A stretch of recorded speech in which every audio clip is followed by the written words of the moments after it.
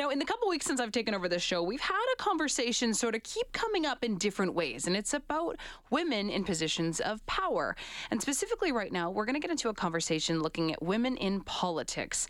Should they run? Should they not run? What are some incentives for women to get into politics, if at all? We're going to get into it right now with our guest, who is a Banting postdoctoral researcher at the Department of Political Science at Columbia University, and she's the incoming assistant professor of Canadian politics at the Department of Political Science at the University of Toronto. So needless to say, she's got a wealth of experience and knowledge. Dr. Semra Sevi is joining the show. Dr. Sevi, thank you so much for making the time. Thanks for having me, Chelsea. Doug, you wrote an opinion piece for theconversation.com, and it's talking about women entering politics to run or not to run. Before we get into some of the obstacles that I think women face and what support I think is needed uniquely for women in these types of positions, why did you want to get into this article? Why did you want to write this? Well, that's a great question. I've been looking at the topic of whether women should run or not, or just women in politics and more generally for several years now. I think it's important to study the question because if we want our parliament to be more representative of the country that it represents, we need to see how it's capturing the different diversities in the population. And women happen to be 50% of the population, so it's a good starting point to look at it, and then to look at the different types of other diverse groups that are also perhaps lacking representation in parliament. I mean, there's, as you write in your article, only 30% of seats in the House of Commons held by women. So if we're looking to achieve gender parity, we're looking to achieve 50%. We do certainly have a long way to go. Now, you're going to get people that say, well, I mean, look, it has to be about who's qualified for the job, regardless of gender. What do you say to that? Yeah, well, it doesn't seem that women are less qualified than men, right?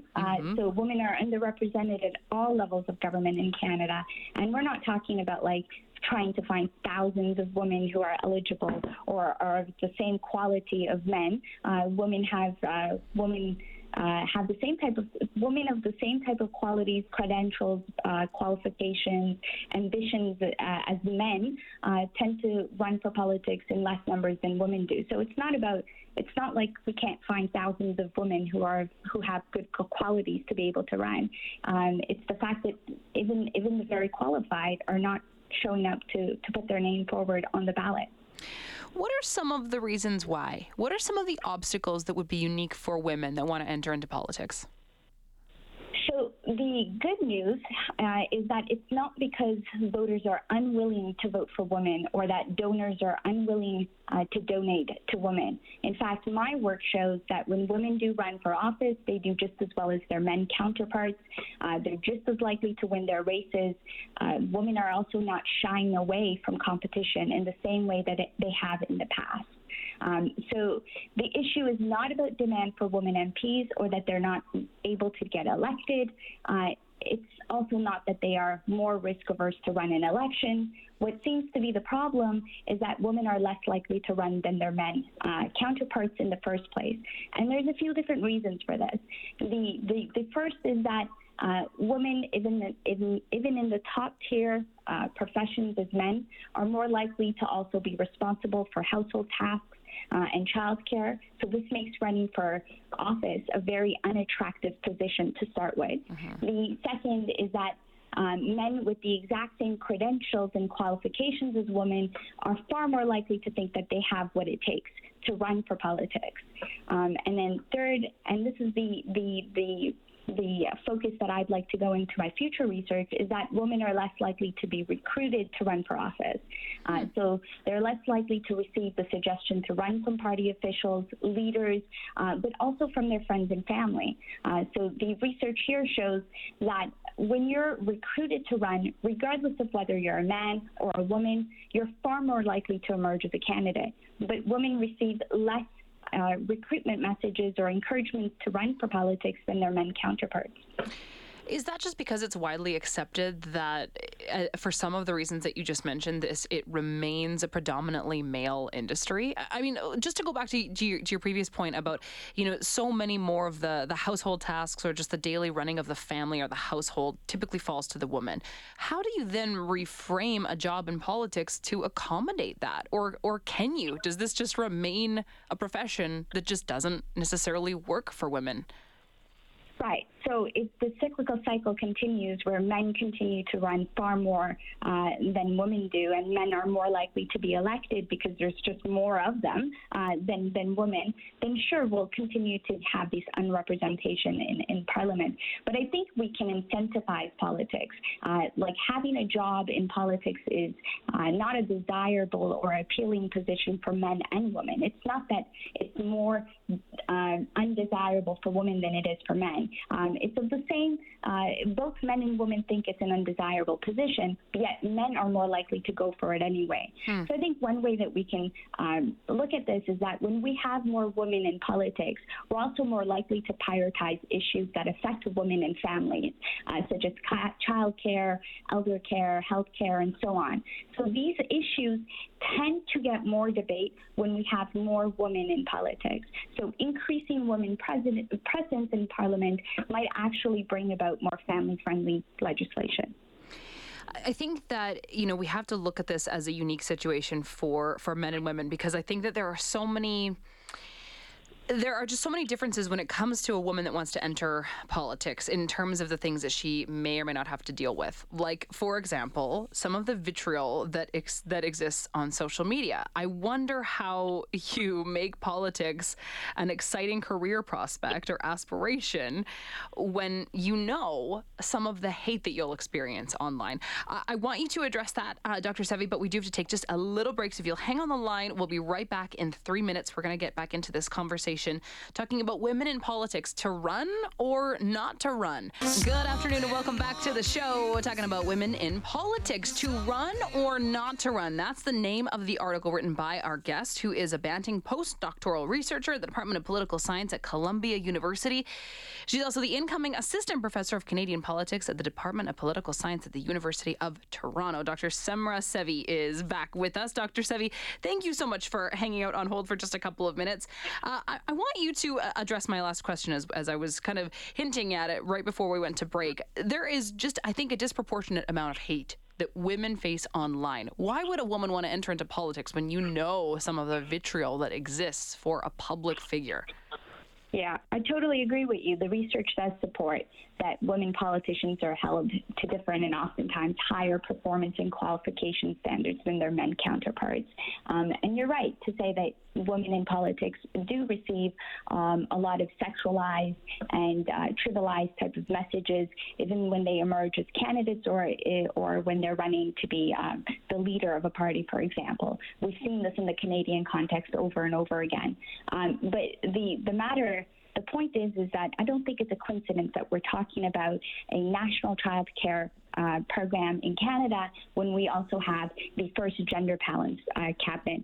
We want to make sure that women are not missing from the room when decisions are being made about issues that affect them the most. Mm-hmm. So it's important for them to run in politics if they want to be represented and they want their issues to be to be taken into considerations in terms of legislations and policies that come forward.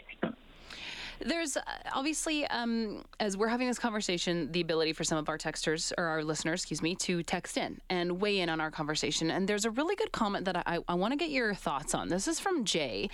He texts in and he says, a lot of this has to do with ideology alone. A vast amount, he says, of well-educated middle-aged women disproportionately support socialist policies and parties like the Liberals or NDP. And on the flip side, a disproportionate number of educated middle-aged men support conservative policy and the conservative parties in Canada. May this have something to do with the sexes getting pigeonholed into their ideologies as well? And what about the diversity and inclusivity incentives? Seems to me that parties would want to recruit more women then. What do you say to that? Do you think that he's right? Well, I think parties do gain a lot from having a diverse slate of candidates. So they should recruit more diversity in their party to be more representative of the country that they want to capture. And women happen to be 50% of the population, so why not start there? But do you agree that it seems that more, as Jay is alluding to, more women tend to, at least anecdotally, based on, I'm not sure where this information comes from in this text, that more females would support a socialist party like Liberals or NDP, and more men would support more conservative parties. Do you agree with that? Perhaps, but that's I mean, it's not actually as black and white as it's suggestive, right? Certainly there is, this idea of a voter's perception and what actual reality are, and they can be different. And until more women are elected and they demonstrate that they have different types of views, it could be that they have some socialist types of views, but it could also mean we've seen many women on the right as well. Like Ronna Ambrose is a very good example of that in more recent elections. But we have women across all different parties that have different types of ideologies. So it might be that voters' perception and actual reality aren't the same, and until we have more women elected across different parties, they might be at a disadvantage across some voters. But really, at the aggregate, although we have seen some high-profile losses of women at the individual level, at the aggregate level, women who do run fare just as well as their men counterparts. So it's really about getting them to put their name forward on the ballot. And I'm glad that you made that point once again, because someone on the text line is alluding to, what about the voters? They say if 50% of voters are women, then why aren't these women being landslided right into winning seats? They say it's just like the WNBA. Women aren't voting for women because they're not the right person for the job. Does this have to do with the voting public and perhaps more men voting than women? No, I don't think so. There's no evidence to suggest that voters are biased against women at different levels of government in Canada, across different types of elections, whether we look at it longitudinally, look at it in more recent elections. There was voter bias in the past, but that just doesn't seem to be the case right now. Women are no longer at a disadvantage when they run, in part because they are seen as strong, competent leaders. Attitudes towards women in politics have changed across time. So voters do acknowledge that they have a different voice, and that is appealing to voters. And they're voting women in. When they run, they get elected. The problem is they're not running in the types of numbers that they're representing in the population. Dr. Sevi, thank you so much for sharing your perspective and for answering some of these questions. Really appreciate your time and your work on this. Thank you for having me. Of course. Take care. That's Dr. Semra Sevi, incoming Assistant Professor of Canadian Politics, the Department of Political Science at the University of Toronto. Thanks for texting in as we're having this conversation. Sometimes I like to get some of your questions on as we're discussing them with a guest. I like the really well-written ones, not like this one that says being in politics is a public service. It's a duty. So it's no wonder women are unlikely to want to do it compared to men. It's like wondering why more men want to be soldiers. Not sure what the implication is supposed to be there, that women can't uphold duty, that we can't make literally all of the people in the world and then fulfill our duty to raise them. Not sure what point you're trying to make there. So if you want to elaborate on that one, you definitely can.